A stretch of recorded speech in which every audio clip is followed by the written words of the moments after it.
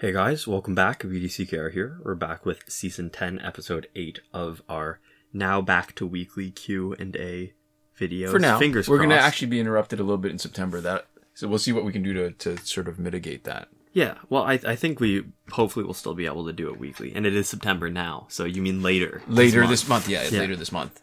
But yeah, so links in the description to access this on a lot of major podcasting platforms if you're on YouTube, which almost everybody is. And I guess if somehow you're on the podcast and you've never been on YouTube, which I think happened once with one person, maybe twice. Right. So for like all two of you, we're BDCKR Gaming on YouTube, I guess. You guess. Yeah. And so we wanted to start out, we often start out just sort of talking about whatever. And what's been happening? Like what just stuff that's going on. And whether it's us or like the world.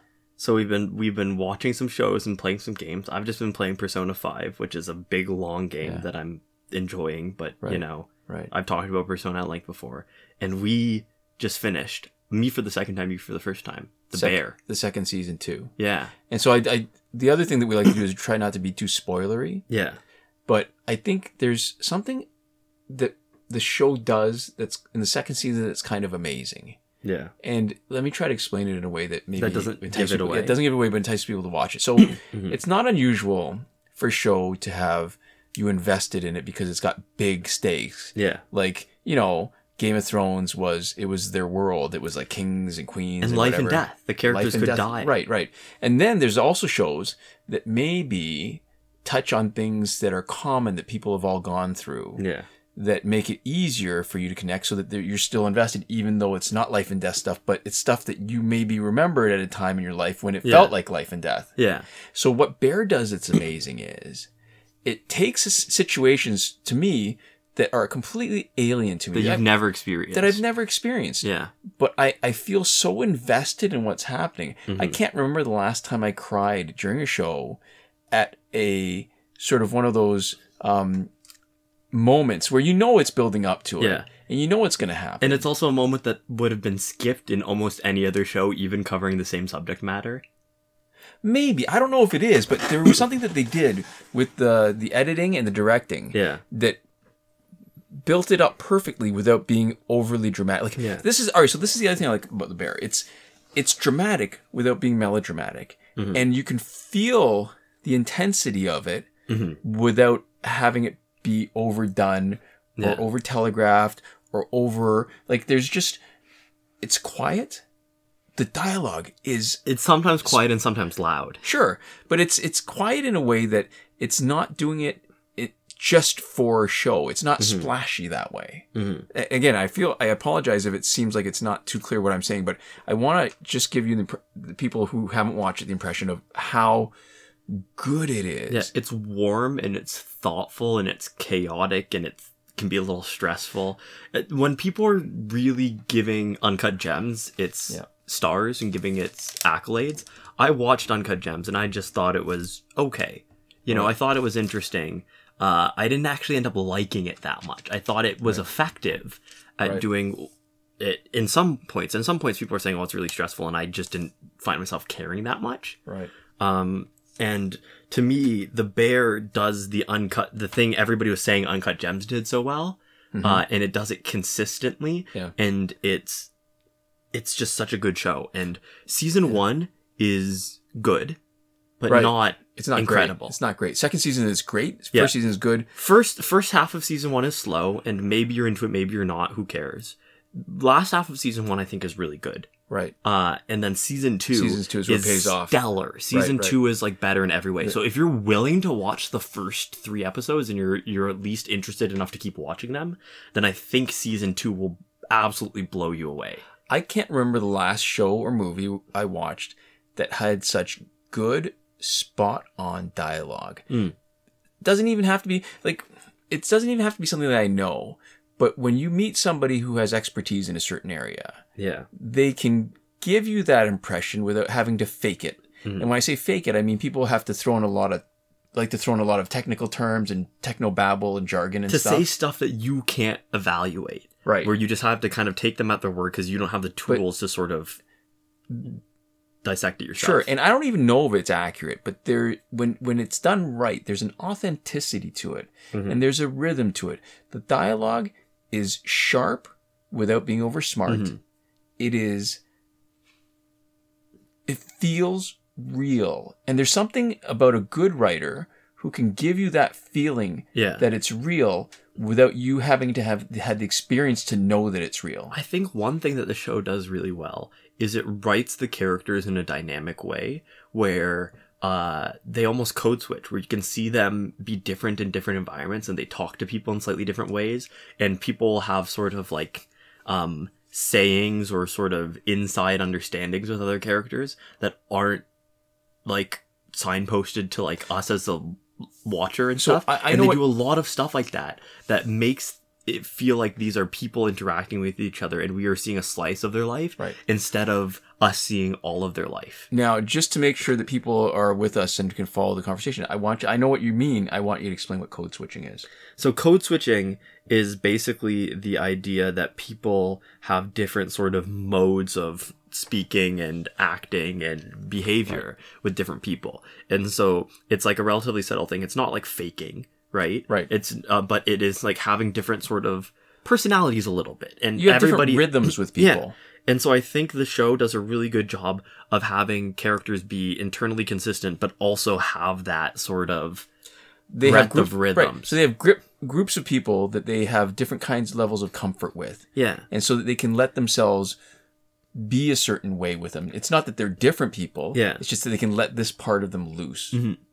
Yeah, and so I think when you see the show and see the way that people spend time with each other, it feels so real. And it feels like there's a lot of stuff happening, but not all of it is like capital P plot, where there are things happening, and whether it's important or not later, you care about it in the moment because you care about these people. Right. So it manages to make stuff where you go, I don't know if this is important to anything else that we're watching. I don't know if this is going to be important later. I don't know if this has anything to do with anything, or if we're just spending a minute because this is a thing that people are doing right now, right? As they've been written in the show. Right. But they do a really, really good job of just making it feel filled out. So when I was watching it, and we were having this conversation about it, right? Like this part of it, it's like the opposite of Chekhov's gun. So Chekhov had the idea that if there's a gun on the, I hope I get this right. If there's a gun on the mantelpiece in Act 1, you know it's going to be used in Act 3. And this is like the opposite. Yeah. This is really slice of life, but they've been able to take something that's probably normal every day for a lot of people and make it really interesting. Yeah. And they have whoever did this, the actors do a great job, the writers did a great job of pulling you in. Like, this is why it's amazing to me, right? So there's lots of coming of age stories, for example, right? Yeah. And there's enough commonality of, most people either are coming of age, have come of age, or are anticipating it. This is like a big stage in their life. So it's easy, I shouldn't say it's easy. It's easier to write something about do a coming of age story that has something already there that makes it easier for you to pull people in. Yeah, but a lot of people don't have any working at restaurant phases of their life, and even less people have owning restaurant or managing a restaurant phases of their life. Right. And so the show really brings you deep into sort of these characters in a really, really incredibly executed way. And the beauty of the anti-Chekhov gun style of plotting is that there's these little moments where you get to think, oh, wait, I just realized, and you make these connections. And it's just neat. Like, there's just so many layers of this thing to enjoy. Yeah. And I think you got it perfectly, right? Like, the first half of Bear didn't feel like it distinguished itself. There's something that sort of turned just a little bit towards the end of season 1. And then season 2 was, oh my God. Bombastic, like explosively good. Yeah. It's so confident in itself too. I think it makes a lot of choices that you kind of need to trust yourself and your actors and everybody to make. Right. In the same way that, like, I think Better Call Saul does an exceptional job trusting their actors with silences and body language. Bob Odenkirk is in it too. Well, that's almost a spoiler. But no, but it's not. No, he shows up at one casting. Point. Yeah. But so in the same way that, like, Better Call Saul was incredibly confident in their actors' ability to play really subtle emotional beats and everything else like that. I saw a tweet once which was like, I accidentally paused my streaming once in an episode of Better Call Saul, on a shot of Saul sitting in a chair, and I watched it for like 5 minutes, and I was like, "Wow, this is a really interesting directorial choice." Yeah. Just because that's kind of show, and I think The Bear does a similar thing, but in a very different direction. There's a lot of sort of like, especially in its chaotic moments, it really trusts people a lot to convey a lot in the scenes that can be have so much like chatter and so much stuff being thrown at you that it can almost be hard to sort of focus and take it all in. Funny you mentioned that about the pauses, because I think one of the things, my absolutely favorite movie, Almost Famous. Yeah. And there's a moment where William, the stand-in character for Cameron Crowe, is talking to Lester Bangs, played by Philip Seymour Hoffman. And I think they've said goodbye to each other. And they're waiting at the intersection for the light to change, because they're heading in the same direction after they've had this big goodbye. And they, I think in the commentary even says, they wanted to cut this short or something, and so to make it not as awkward. But I think that works really well, because they're just standing there. Yeah. And this is like the perfect awkward moment, but it doesn't work until you actually feel a little bit uncomfortable as the audience. Yeah, that they're just standing there not doing anything, because it happens all the time, right? You say goodbye, and then I don't know, you're walking along the same way to, I don't know, the bus or the car or whatever. Yeah, those are good when you use it right. Yeah. But anyways, The Bear is really, really good. It can be a little heavy. You kind of know pretty early in whether or not like the themes and everything is going to be too much for you or not. Yeah. But, and I know a million people have watched it, right? It really had its moment. Like, it's not maybe a new recommendation to a lot of people, but I don't know. But now it's on Disney, so it's probably... It's on Hulu and Disney Plus. Yeah. So it's suddenly got a little bit more accessible. But anyways, if you haven't, consider watching The Bear. Strong recommendation, yeah. Yeah, like just it's hard to overstate how good the second season is. Well, I guess the danger is that we hype it up so much that people are going to be disappointed expecting so much more. But I do really love, as a character-driven show, I absolutely love this. If you like shows like The Bear, you will like The Bear. It is like a standout in its genre, and it might not be for you because that type of show might not be for you. Right. But I think if the type of thing The Bear is trying to do is something that's interesting to you, you will like The Bear. Yeah. Anyways, our first comment this week comes from Cameron1072, and they say, a little late to this one. One, I don't have a preference for how you guys cover the rest of the challenge characters, but I would have like to have heard your thoughts about the ones missing from the challenge cycle as well, and maybe even the store golds, but obviously I know that might be difficult to fit into your schedule.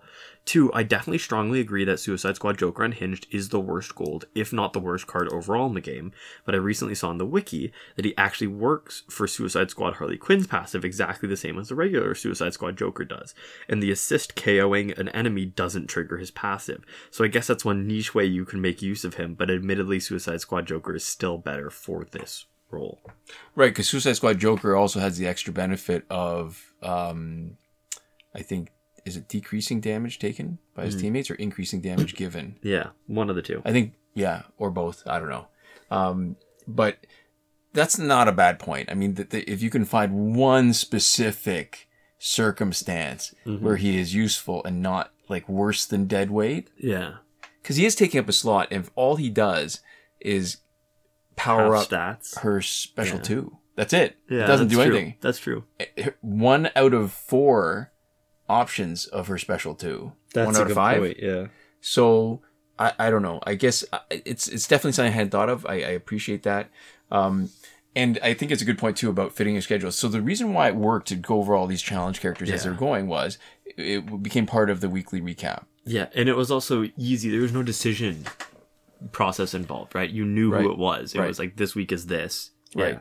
So it was useful because it satisfied 2 things. It worked as background video for the weekly recap because that was the character for the week.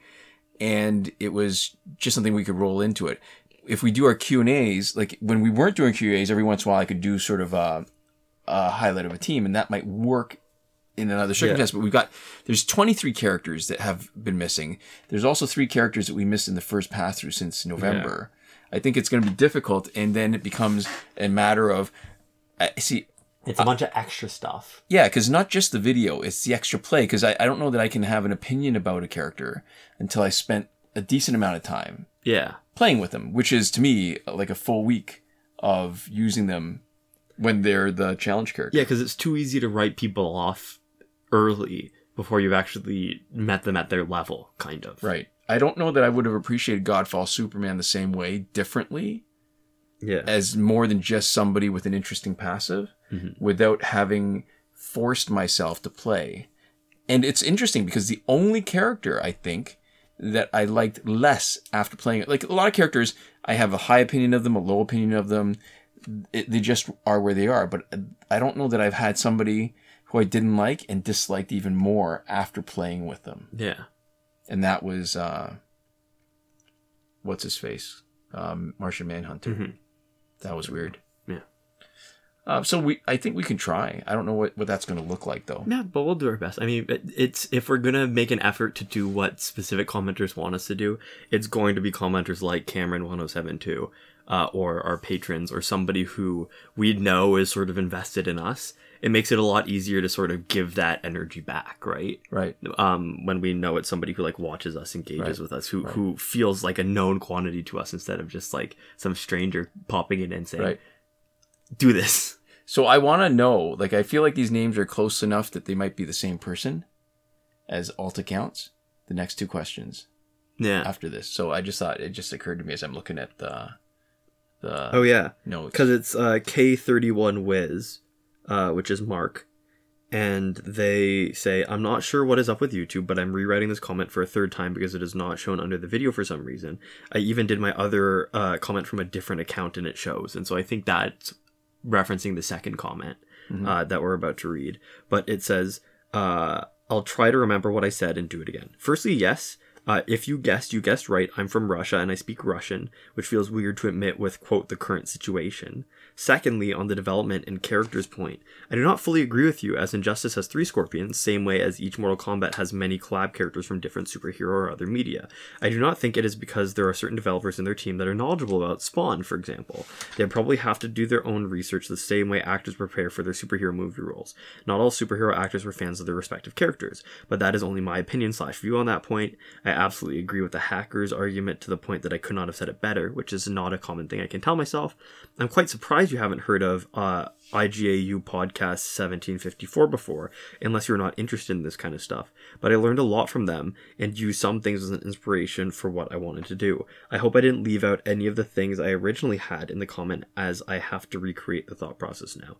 Anyways, thanks a lot for your answer. Do we want to talk about this one first as a natural segue, like, or segmenting point between the two comments? Or do you want me to go through both and then maybe go through both, I guess. Okay, so the next one comes from KeyWiz31.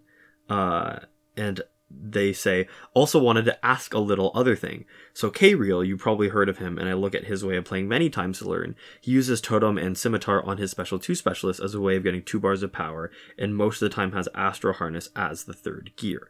You use the setup with the Master's Death card and Power Generating gear. I don't have any of the power generating gears on the account I'm playing on now. Neither do I have Astro Harness, but Scimitar I do have. So what is your opinion on that? Why you use your special 2 characters the way you do, and what positives/negatives you can see in those different setups? Okay. I want to answer the non-injustice thing, or not even, it's not even a question, I want to address it. So I think it's interesting. Oh, the current situation about Russia thing? Yeah. Yeah, I think it's easy to lose sight of sometimes that when 51% of the people choose something, or even in the cases where there's not a democracy, and a country's leaders are, I don't know, like whatever other process, are they royalty? Are they born into it? Are they doing it based on military strength? Whatever.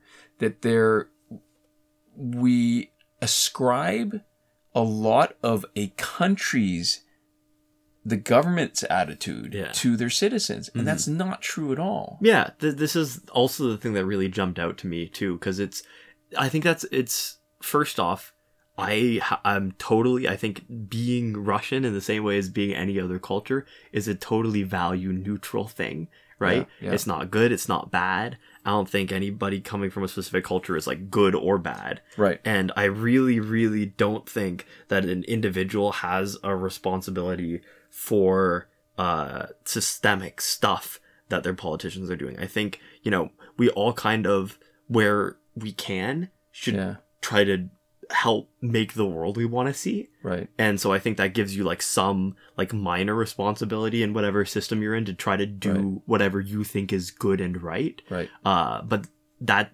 like responsibility is not like being judged for like the decisions that the people in power make. Because I think in a huge number of systems, whether it's like your workplace, your like country, right, whatever, there's usually people in power making decisions that you probably wouldn't make and wouldn't like. And in a lot of cases, there are multiple sort of victims of that system. And it is the people that external to it that are being hurt. And there's also people within it who are often being you know, impacted in significant ways. And so I think, you know, being Russian, I think you are also negatively impacted by sort of the political systems around you. Right. Maybe not as much as some people, but certainly, you know, it's not a contest, right? Right. Yeah.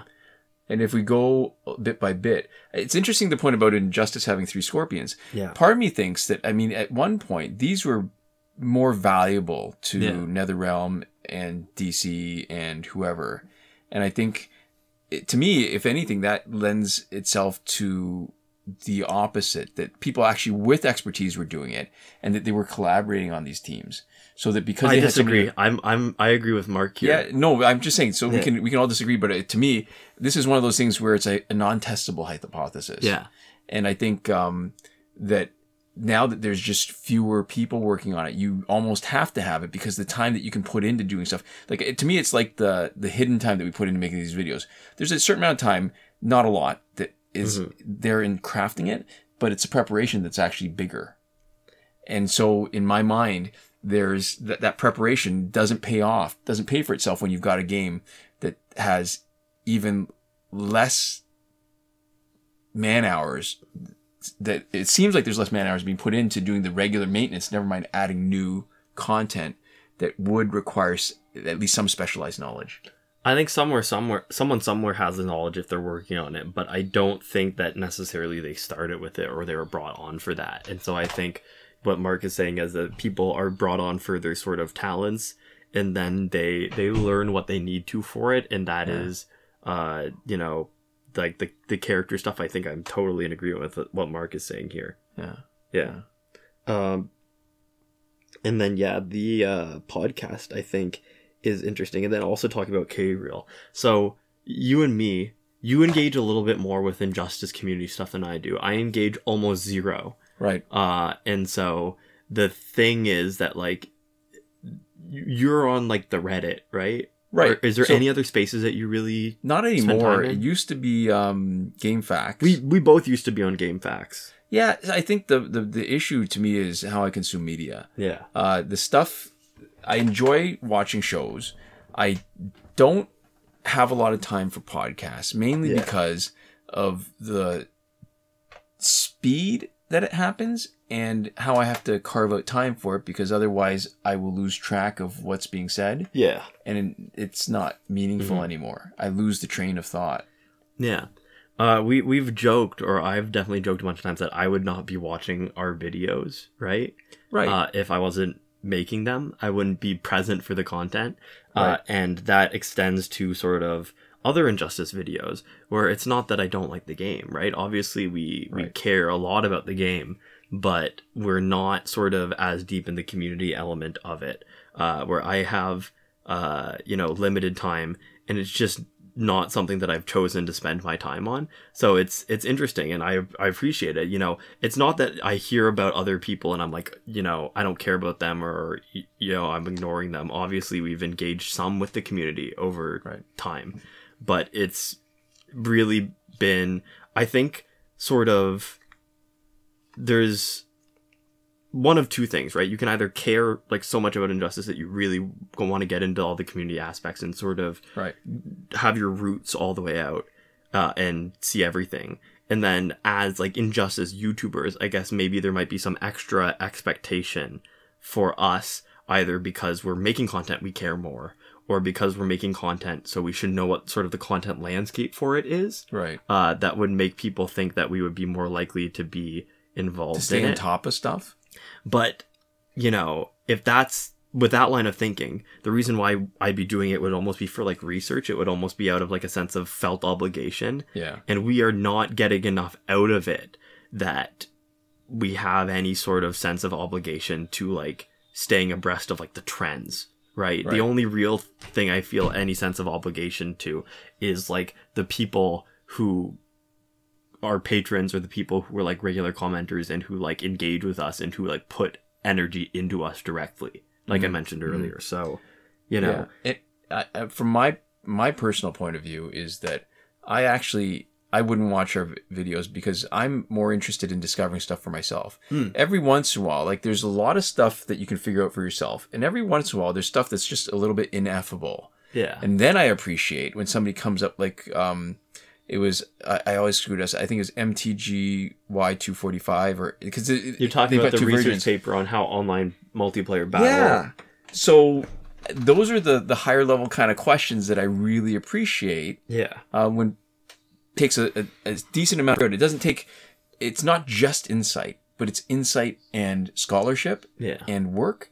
So the everyday kind of stuff that people want to talk about is not as interesting to me because a lot of it I figured out myself. Never mind figured out myself. Some of it we've established at the beginning because we've been around for so long. So it feels like a lot of stuff has come around again and again. It's when there's something really sort of singular that's important, that's interesting, that I can appreciate. So I don't have the patience or the time to sift through the volume of potential information that it would take to actually pick up the one or two things that would be good. So I'm definitely not usually a podcast kind of guy. Every once in a while I'll get on a kick when I'm driving into work and I'm able to listen to it. But the problem is I'm thinking about work stuff when I'm driving to work. I'm thinking about home stuff when I'm driving home. And then sometimes I can tune it out and I'm driving and it just, that kind of rhythm of driving, sometimes I'll just lose a train of thought. And podcasts are hard to rewind the little bit to find the moment. Because there's not a visual cue. You only have to, you're listening to audio. Yeah. I like podcasts that I don't mind zoning out a little bit for. That it's okay to be like 10% tuned out. Yeah.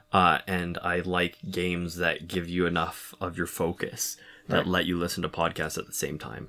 And I think our podcast is probably one that's okay if you tune out for a little bit and then tune back in.